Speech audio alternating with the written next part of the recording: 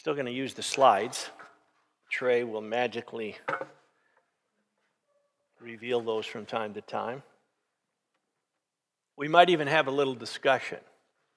Okay, we're going to go way out, something different this morning. So let's see, December's here. I guess December's still here, right? So last Sunday we talked about angels, right? That's the Sunday. Wasn't that last Sunday? And then we had Christmas Eve. This morning, we're going to talk about something different. I thought, since this is the last Sunday of 2019, I thought it would be appropriate to look at something that Jesus said that most people think, this one thing in particular that he said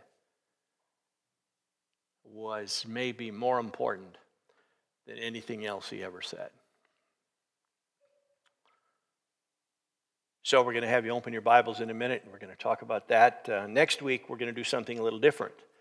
I have done this over the last 25, 30 years a number of times, but I've never done it here at Oakwood. I'm going to tell the story next week of one of America's first missionaries. The guy's name is David Brainerd, and he lived in what we now call New England. He lived up there with New York and Vermont and Rhode Island and whatever else is up there. They probably got a lot of snow up there today as well. And he was a missionary, one of the first in America to Native Americans in the 18th century. He was completely obedient in doing what God was asking him to do, even though there were times in his life, and he died as a young man. He was completely obedient in doing what God was asking him to do, no matter how difficult it was for him to do those things. And some of us, you may be familiar with the story of David Brainerd. For some of us it is, for some of us it's not so much. But next Sunday, we're going to do a missionary biography, and I'm going to do my best to tell his whole life story in 25 minutes or less. Okay? If I can't get it done in 25 minutes, we'll go to an hour or less. And if I can't get it done in an hour or less, we'll go to an hour and a half or less. But I will do my best to tell his whole life story in 25 minutes. So that'll be next Sunday. That's the first Sunday, January 5th. Then I'm going to be gone for 3 weeks. I'm going to the Philippines. I'll be gone on January 12th and January 19th and January 26th, involved in what our primary ministry is now, teaching and training pastors who live in other countries where formal theological education is either unheard of or very limited. And I shared this morning in Sunday school class, it will be my privilege when we all get to heaven to introduce you to those pastors and church leaders in the Philippines, because it's only fair that you get to meet them, because when I'm there for 2.5 weeks, I'm going to tell them all about you. And they'll say, oh yeah, Steve told us about you. So they're some of the nicest people you'd ever want to meet, some of the nicest people you ever will meet.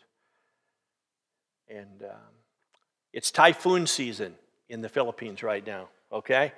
In the last 3 weeks, they've had 3 horrendous typhoons. And, can you see the pictures? Yes, good.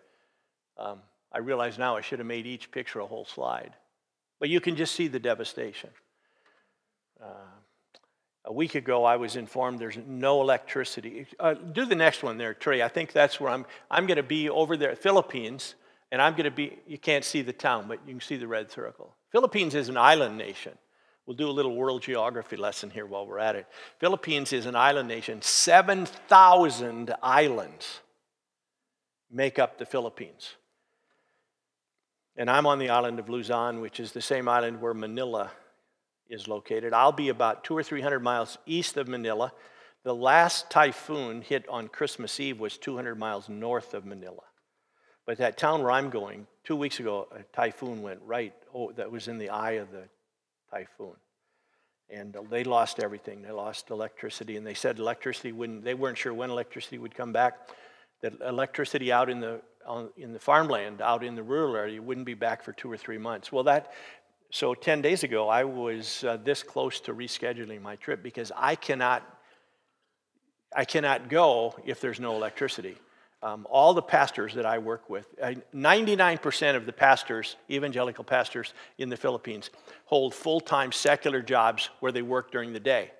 The only opportunity they have for any formal theology education at all is in the evenings after they've worked all day. Now, you know exactly what it's like to work all day and you're tired when you come home. Well, that's their only chance. And so, but for 2 weeks, by God's grace, we will meet. But if there's no electricity, there's no lights, and there's no fans, and there's no anything. But then, help me, Sharon. 2 or 3 days ago, I got an email from the Philippines said, "Hey, lights are back on, so the trip's still a go." But this storm on Christmas Eve, 28 people died, and 12 people are still missing. So you pray for the people in the Philippines. And you can pray for me as I travel. It's a long ways. It takes almost 24 hours of flying to get from here to that town where I'm going. And I will leave here Thursday morning. A week from now, I'll be here for another week and a half. I leave here Thursday morning early, and I get to Manila at 9:30 Friday night. Then I have to take a taxi to get to my hotel, and then I'm still not in the town where I'm going because I can't catch a flight that late at night on Friday to get. So I've got another hour to fly to get to where I'm going. Okay, you're going to pray, right? Say yes. Thank you. That's good to hear. So then when I come back, I'll be here that first Sunday in February. We're going to start a sermon series on the Gospel of John. And we'll do what we've done before on the book of Jonah and when we went through the Gospel of Mark. Your assignment, as it says in Mission Impossible, your assignment, if you're willing to accept it, is to read one chapter every week before you come to church. So somewhere between now and February 1st, if you could read John chapter 1, then you'll be all ready to go when I get back on February 2nd. But now we're going to look at this statement that Jesus made that most people think is very important. In fact, it's so important that most evangelicals call this the Great Commission. Now, those words don't appear in your Bible. Jesus didn't say, now, by the way, here's the Great Commission. I want you to understand that he never said that. There are people who say that the last thing Jesus said, the last thing anybody says, those last words can sometimes be very important. In fact, if you go on the internet, it's interesting, famous last words. Well, we're going to look at the Great Commission, and I believe this is one of the last things that Jesus said, but it's interesting as you study this. Jesus said this same thing, more or less. He might have used a few different words before the last thing he said. I mean, I think it was a part of his ministry. He was reminding the disciples of things that are important over and over and over. I'm friends with a guy that was in advertising, an executive for years, and he told me one day, he said, in order to introduce a new product, you have to convince this person 21 times that they need this product before they'll actually go buy it. 21 times. So I believe that Jesus, and I'm not trying to compare him to advertising, but I believe he shared this thing that was so important with his disciples over and over and over again. And that's why we call it the Great Commission, because of its importance, and not just because it was the last thing Jesus said. So take your Bibles, turn with me to the Gospel of Matthew, and we're going to read verses 16 through 20. I'll read and you can follow along. Now the 11 disciples went to Galilee, to the mountain to which Jesus had directed them. And when they saw him, they worshipped, but some doubted. And Jesus came and said to them, all authority in heaven and on earth has been given to me. Go therefore and make disciples of all nations, baptizing them in the name of the Father and of the Son and of the Holy Spirit, teaching them to observe all that I have commanded you. And behold, I'm with you always to the end of the age. Now it's clear, if you just read that little paragraph there, if you didn't read anything else in the New Testament, it's pretty clear that this is one of the last things that Jesus is saying. He's gathering his disciples together just before he returns to heaven. But I think it's interesting, Jesus said basically the same thing 5 or 6 weeks earlier to his disciples. Take your Bibles and turn with me to John chapter 20. John 20. And I'm going to read, 10 verses or so, beginning in verse 19. So John 20, or you can follow along on the screen. It's also up there.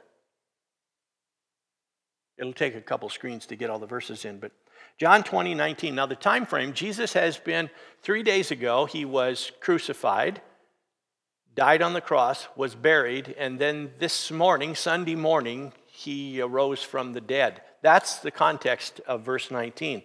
On the evening of that day, the first day of the week is Sunday, right? Monday, Tuesday, Wednesday. Sunday's the first day of the week. On the evening of that day, the first day of the week, the doors being locked,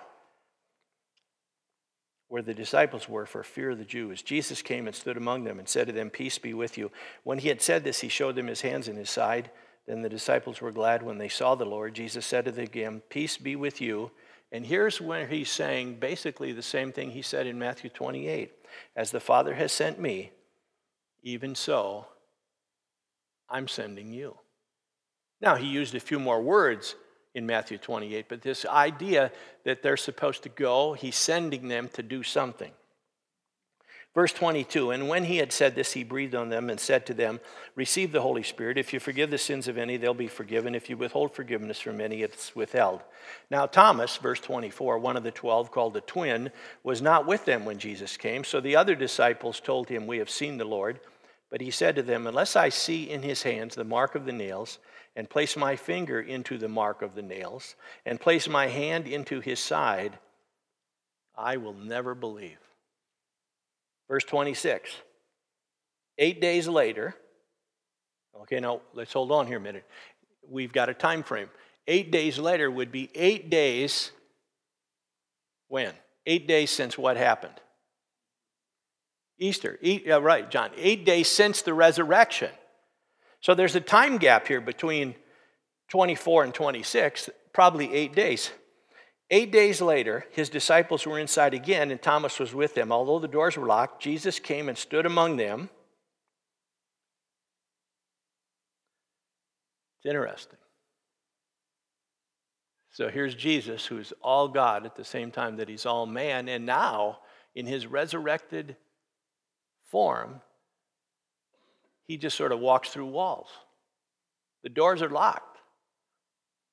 Although the doors were locked, Jesus came and stood among them and said, "Peace be with you." Then he said to Thomas, "Put your finger here and see my hands, and put out your hand and place it in my side. Do not disbelieve, but believe." Thomas answered, "My Lord and my God." Jesus said to him, "Have you believed because you have seen me? Blessed are those who have not seen and yet believed." So what Jesus says in John 20, verse 26, was either the day of or the day after the resurrection.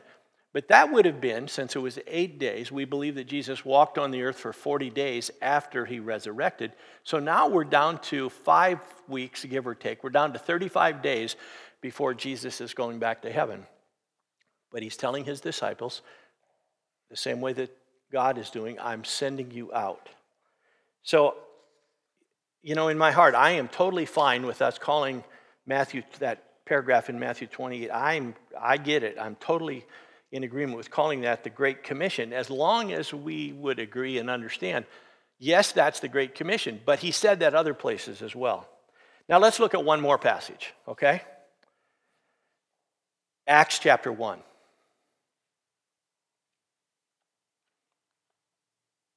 Beginning in verse 6. Let me read 5 or 6 verses here. So when they had come together, Acts 1:6. So when they had come together, they asked him, "Lord, will you at this time restore the kingdom to Israel?" He said to them, "It's not for you to know the times or the seasons that the Father has fixed by his own authority.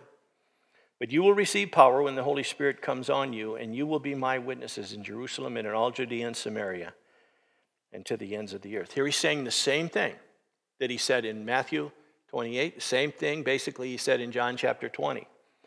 Verse 9, and when he had said these things, as they were looking on,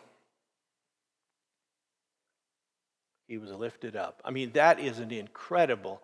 Can you imagine standing out there on the edge of Jerusalem that day when Jesus says this, "I want you to be my witnesses in Jerusalem, Judea, Samaria, and to the ends of the earth."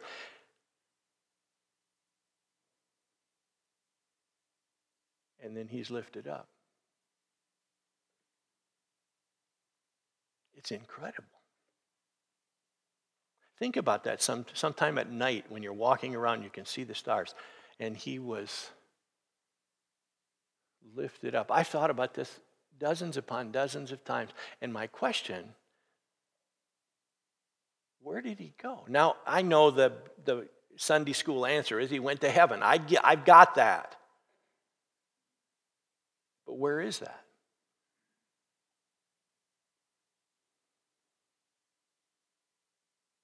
When he's lifted up and the disciples are standing, then this cloud comes and they can't see anymore. Is he 1,000 feet up or 100,000 feet up or 100 million miles? I take it for what it says. When he said these things as they were looking on, he was lifted up and a cloud took him out of their sight. And while they were gazing into heaven as he went, behold, two men stood by them in white robes, saying, Men of Galilee, why do you stand looking into heaven? This Jesus who was taken up from you into heaven will come in the same way as you saw him go into heaven. Now here's where I'm at. I think the conversation in Matthew 28 and the conversation in Acts chapter 1 is the same. It's the same conversation, just worded a little differently. Those both take place just before Jesus returns to heaven. Now, in your Bibles, go back to Matthew 28. Let's go back and look at this thing that, I don't even know. I would guess, and I didn't look this up, but I'll guess, somebody help me. In your Bible, in Matthew 28, does it actually say, because I'm guessing, the Great Commission? Does it say that in Matthew? Jackie, yes? It's just a paragraph. Right, they titled the paragraph. So that's actually in there. That's where we get this terminology. And Jesus came and said to them, All authority in heaven and on earth has been given to me. Go, therefore, and make disciples of all nations, baptizing them in the name of the Father and of the Son and of the Holy Spirit, teaching them to observe all that I have commanded you. And behold, I'm with you always to the end of the age. Okay, let's have this conversation. In your Bibles, and I'm going to mark these down. I want your help. Starting in verse 19, give me the verbs. You can't all talk at once, so who's got the first verb? In verse 19, what are the verbs? Now, hold it. Let's go back to 8th grade grammar class with Mrs. Lambert. When I was in her class in 8th grade, the only thing I wanted out of class was me. Okay? I wish I could rewind the clock and go back and take her class again, because I really think she tried teaching some of these knot-headed young Swedes like me. She did her very best. But now I get it. Okay, so somebody help me. Verbs are action words. Give me some of these action words beginning in verse 19. What are the action words? Go. Does everybody, forget the screen, if you have your Bibles open, does anybody have a word other than go in verse 19? Make. Now, so I don't know. I have no idea. There's 30, 40 people here. I would guess we've got half a dozen different Bible translations, right? Does anybody in verse 19, does anybody's Bible translation use the word stay? Nobody has stay? Everybody's Bible has go? Okay, let's come back to that. Go. Then Julie gave us make. Okay, then what? There's an action word. Then what?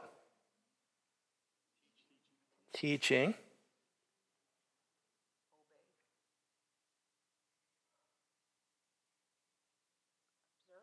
Just a minute. I'm looking for obey. Oh, okay. I've got a different translation. Mine says observe. Okay, that's good. Obey. Cindy, what'd you say? Oh, we're on the same page. And behold, I'm with you always to the end of the age. So, these are all kinds of action words. But in the Greek New Testament, it says something like this. As you're going, okay, it's a present active participle. It doesn't say go. It says as you're going and as you're teaching, get involved with baptizing. It's all these words. It's not a one thing and done. It's as you're doing that.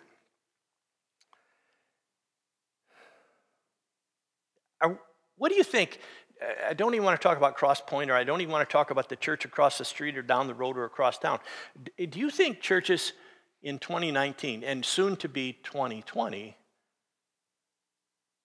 or just Christianity in general, are we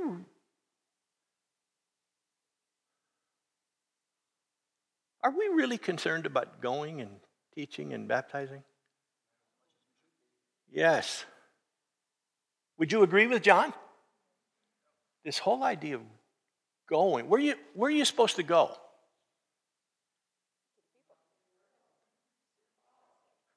Okay, Helen's right. Okay, in Acts 1:8, but you will receive power when the Holy Spirit comes on you, and you will be my witnesses in Jerusalem and Judea and all of Samaria and to the ends of the earth. Now, if Jesus had been born in Sioux Falls instead of Bethlehem, and if he's going back to heaven from Sioux Falls, Acts 1:8 would say something like this: but you will receive power when the Holy Spirit comes on you, and you will be my witnesses in Sioux Falls and all of South Dakota and all over the United States and to the ends of the earth. Those are just 3 or 4 concentric circles that just continue to expand. So it starts in Sioux Falls. We're supposed to go. Well, where could we go in Sioux Falls? To the neighbors, to the co-workers, across the classroom, across the block, across town. And then beyond that, we can do mission projects within South Dakota. We could take mission trips. It seems to me there's no end of mission trip opportunities if we wanted to be involved. But we need to understand. Well, let's come to that later. So the word is go, right? No, we got 8 different translations. Nobody has stay, so we're in agreement. Go and make disciples by teaching them all that I have commanded you, and then those who have responded to the teaching and are applying it to their life, those are the ones we're supposed to baptize. That's the Steve Anderson translation. So now we've got 9 translations in the room. Pastor Rick Warren, have you heard of him? Big church, Southern California. He moved to Southern California. I think he was living in Texas, just graduated seminary. Moved to California and started a new church. It was just him and his wife, and the first person they invited to their church was the real estate agent that they bought their house from. So now they've got 3, and they probably had 100,000 people at Christmas. Saddleback Community Church. We went there one time, and Rick Warren was gone. The nerve of the guy. To take a Sunday off. It's quite a campus. You can't build that kind of campus in Sioux Falls. Everything's outside. It's all kinds of separate buildings, and you don't need to worry about heated walkways. There's no snow to shovel. It's just. Pastor Rick Warren said this: because it's easy to get mixed up in our minds, even to think about, we're all from Sioux Falls, except our new friends from Colorado. And it's easy to think about names of other churches where you hear there's things going on. Pastor Rick Warren said, you should measure the effectiveness of a church by its sending count, not its seating count. Would you agree? Just because more people show up on Sunday doesn't mean the church is more successful. It might mean they've got better coffee. Or maybe it means they have free donuts. I don't know what it means. It might be they're really practicing all these things, but let's be careful what we're basing our evaluation of when it comes to other churches. So Jesus came to them and he says, all authority in heaven and earth has been given to me. Go therefore and make disciples of all nations, baptizing them in the name of the Father and the Son and the Holy Spirit, teaching them to observe or to obey. Now here I want your help. All that I have commanded you. And behold, I'm with you always to the end of the earth, end of the age. Let's just help me. What are some of these things that Jesus commanded his disciples to do that they're supposed to go command other people to do? Help me. What's a command of Jesus? Love the Lord your God with all your heart. Would that We're supposed to share when I think it was Cindy said, go across the street or something. You don't need to go with me to the Philippines. We can't all go to the Philippines. Somebody has to stay here. But that's one thing we could teach, right? Did you say that? Neighbor, yeah. What else? That's a good command. What else did Jesus command us to do? Love your neighbor. Love one another, okay. So we got the love. Anything else? Pray. Forgive. Didn't he say something about if somebody does something against you, you're supposed to forgive them? Ooh, ouch. That hurts sometimes. Because our old sin nature is, I'm not going to forgive them quite yet.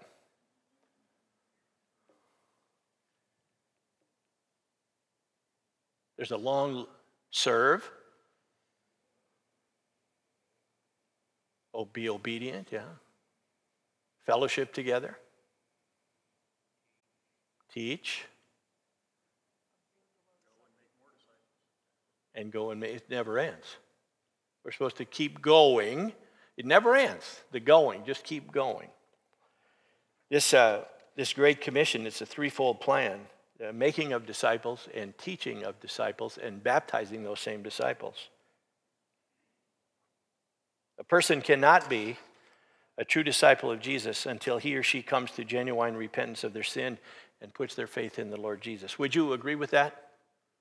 In order to be a true disciple. We're commanded by God to go everywhere. We're commanded to go and make disciples. Not just make Christians, but make disciples. Our responsibility is not just to lead people to faith in Christ. It's to teach them so that they can grow and that they learn how to go and make disciples. So I have this understanding in my mind that all disciples are Christians, but not all Christians are disciples. Would you agree with that, or do you want to throw me out the door? All disciples are Christians, but not all Christians are disciples. A Christian is someone who repents of their sin and puts their faith in Jesus. Period. That's it. Now, we get in this long 45-minute conversation in Sunday school, but that's it. That's what it boils down to. I realize I'm a no good sinner and I'm on my way to hell, and the only way I can get to, somebody's got to pay for my sin. So Jesus did that on the cross. I believe that. I've asked him to forgive me of my sin. Now that makes me a Christian because I believe that he paid the full price. I believe he shed his blood and he died and he rose again. So that makes me a Christian. That doesn't make me a disciple. A disciple is someone like John's talking about that takes these things that Jesus commands and we apply them to our life. Now that doesn't make us a better Christian. We're either Christians or we're not. We don't have 47 categories of Christians. We're either Christians or we're not Christians. We could say, I think we would agree, some of us are more mature in our faith. Some of us have, we can look back and see changes in our life. I think that all of us who claim to be Christians, every person, no matter how long you've loved Jesus, I believe everybody should be able to look back, and you can tell me where either 6 months or a year, you should be able to look back on your own life and see how your life has changed. Are there things, do you have good godly habits that you didn't have a year ago? Or was there a certain specific sin in your life a year ago that now, by God's grace, you've asked him to forgive you of that and it's gone? I think all of us should be able to grow and become more like Jesus. So years ago, I was with some people in a Bible study project, and we had to come up with a definition for the word disciple.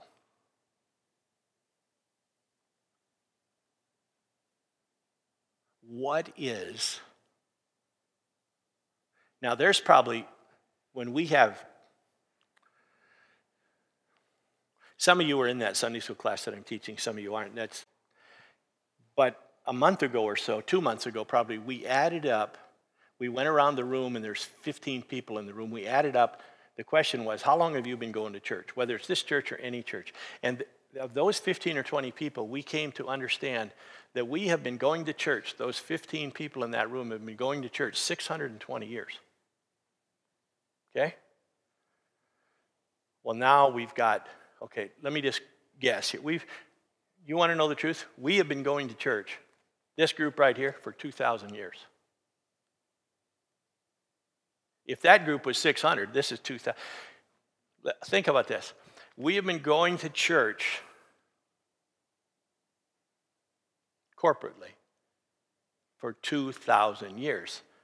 Sharon's been going to church for, I know you think she's in her late 30s, but she's been going to church her whole life. So we'll just take that number as 30. Okay? Drake, tell me, how long have you been going to church? 25 years. So there we got two people. We're already up to 55. Terry, how many years have you been going to church? 60. So we're at 185, and we've only asked 3 people. With this much knowledge, we're dangerous. We've been going to church for 2,000 years. Somebody tell me, what is a disciple? After 2,000 years, come on, let's work together and come up with a definition. What is a disciple? How do you know when you're a disciple? Of? By the way, before we go any farther, is that really the right time?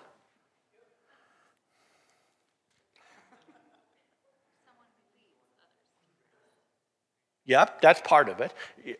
Okay, let me come back to both you guys. I need a couple minutes of grace here. A disciple is someone who believes the teachings of another person and applies them to their life. Now, Hitler had disciples, okay?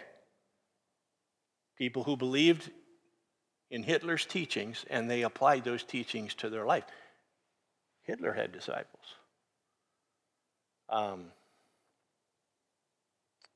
I don't know whether you're Democrat, Republican, Libertarian, or Communist,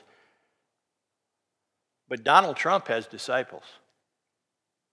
President Obama had disciples, people who believed in his teachings, and they applied those things to their life.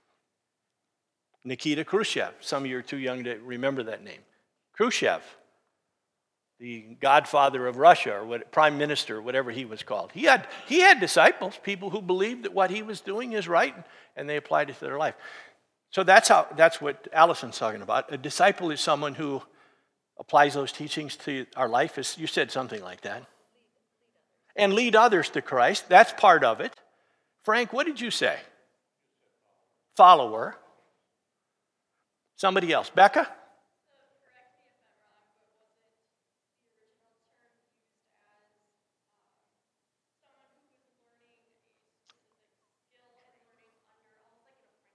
Could be, yeah, follower, learner. I've heard both those terms.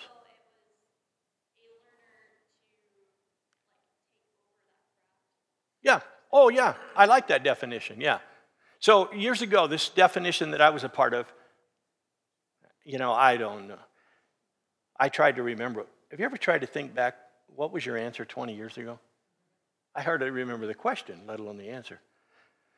We came up with a definition that incorporates all that. It's someone who, a disciple for Jesus is someone who is able to identify the spiritual deficiencies in their own life, and with their spiritual maturity and biblical experience and knowledge is able to correct those deficiencies and begin walking with Jesus in a better way. Something like that. But it's like you've learned and applied those things. So, Allison, you're talking about evangelism. Frank's talking about a follower. So if Frank's going to be a disciple and he's got some sinful habit in his life, as a mature disciple, Frank should be able to identify that in his life. And he should be able to search the scriptures and by God's grace and help, identify scripture passages that might help you overcome that sin and get walking back with Jesus. And when Allison's going to lead somebody to Christ, that's part of the process. It's not just when they pray some prayer that they invite Jesus into their heart. That's just the beginning of a long friendship where she wants to pour her life into that person and teach them all those things. And so Frank, I know Frank,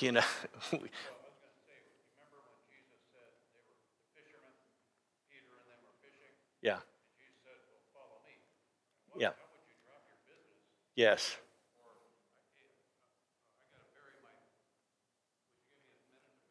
Oh, the end of Luke chapter 9. Yeah, wait, I can't come now. I got to go bury my dad. I don't understand that when you think, hey, time out for a funeral. But Jesus saw right through that. So I think it's important to understand that the Great Commission is not the Great Suggestion. It's a command. In the Greek New Testament, the go is a command. It's not an option. So let me show you. Trey's got this slide up here that's going to show where all the disciples went. When these disciples left Jerusalem, they just kept going. There was no go out for a week or two and come back. Simon Peter was crucified in Rome. His brother Andrew was crucified in Greece. James was beheaded in Jerusalem. John died in Ephesus. Philip was crucified in Turkey. Thomas was run through with a spear in India. Matthew, the tax collector, died in Ethiopia. We still don't know whether, we've got two stories about him. He was either burned alive at the stake or he was beheaded. James, the son of Alphaeus, was stoned to death in Antioch. Thaddeus was beaten to death with a club in what they called Persia. We call that Iran today. And Bartholomew was skinned alive in what is now southern Russia. Simon the Zealot was sawn in two in Persia. Whatever we do, Pastor Swindoll said, we must not treat the Great Commission as the Great Suggestion. When these guys walked and lived with Jesus for 3 years, and he said, I want you to go to the ends of the earth. When they finally left Jerusalem, they left. There was no coming back.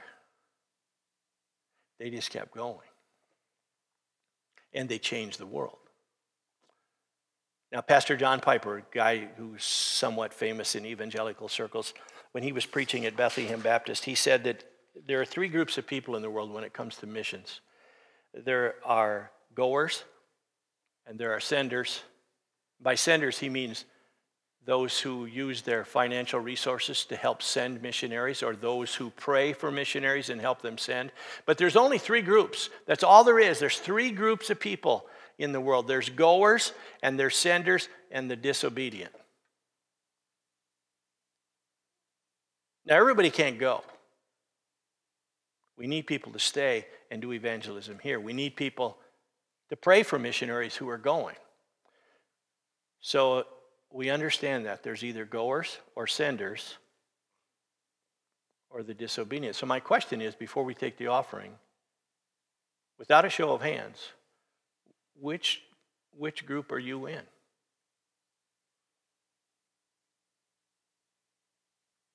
Would you like to go, but you're not sure where you would go? Or what kind of a group you'd go with for a week or two just to kind of test the waters? Or are you a sender? You use your resources to help people get to where they're going? Or you stay home and pray? Because it doesn't do any good for anybody to go if nobody's back home praying for them. Or are you just, who cares about missions? We're just oblivious to the whole thing. Jesus commanded us to go and make disciples. Nothing was ever said about staying home. Now, we could digest or dissect that verses, and yes, well, when he says, I want you to go to the ends of the earth, he's talking to his disciples. But I have reason to believe that outside of Jerusalem that day, there were more people there than just his disciples. So, go therefore and make disciples of all. Make disciples, not just lead people to Christ, but make disciples. And you can do the same thing here in Sioux Falls. Making disciples takes a long time. Any questions, comments? We're done. Next week, the life story of one of America's Christian heroes, David Brainerd, and I promise I'll do it in less than an hour. Or 25 minutes, I guess that was my first promise. Let's close in a word of prayer, and then we'll take the offering, and we're free to go. Lord Jesus, thank you for allowing us to gather together this morning, and I just pray as we think about this going and making and teaching and observing and obeying, that each of us would have some way that we could apply that verse to our life. So, Lord, we thank you for guys like David Brainerd, who 200 years ago went to all over New England and told people about Jesus. And I'm just as thankful for people here in Sioux Falls who go across the street and tell their neighbors about Jesus. But help us to figure out how we can be involved in advancing the gospel to the ends of the earth. And Lord, as we take this offering, again, as we pray every Sunday, we thank you for those people who are overseeing and are responsible for the finances here at Crosspoint. We ask that they would continue to be good stewards of everything we entrust into their care. And Lord, we thank you for each gift and each giver. We ask that you'd be with us as we travel home. Keep us safe. In Jesus' name we pray. Amen.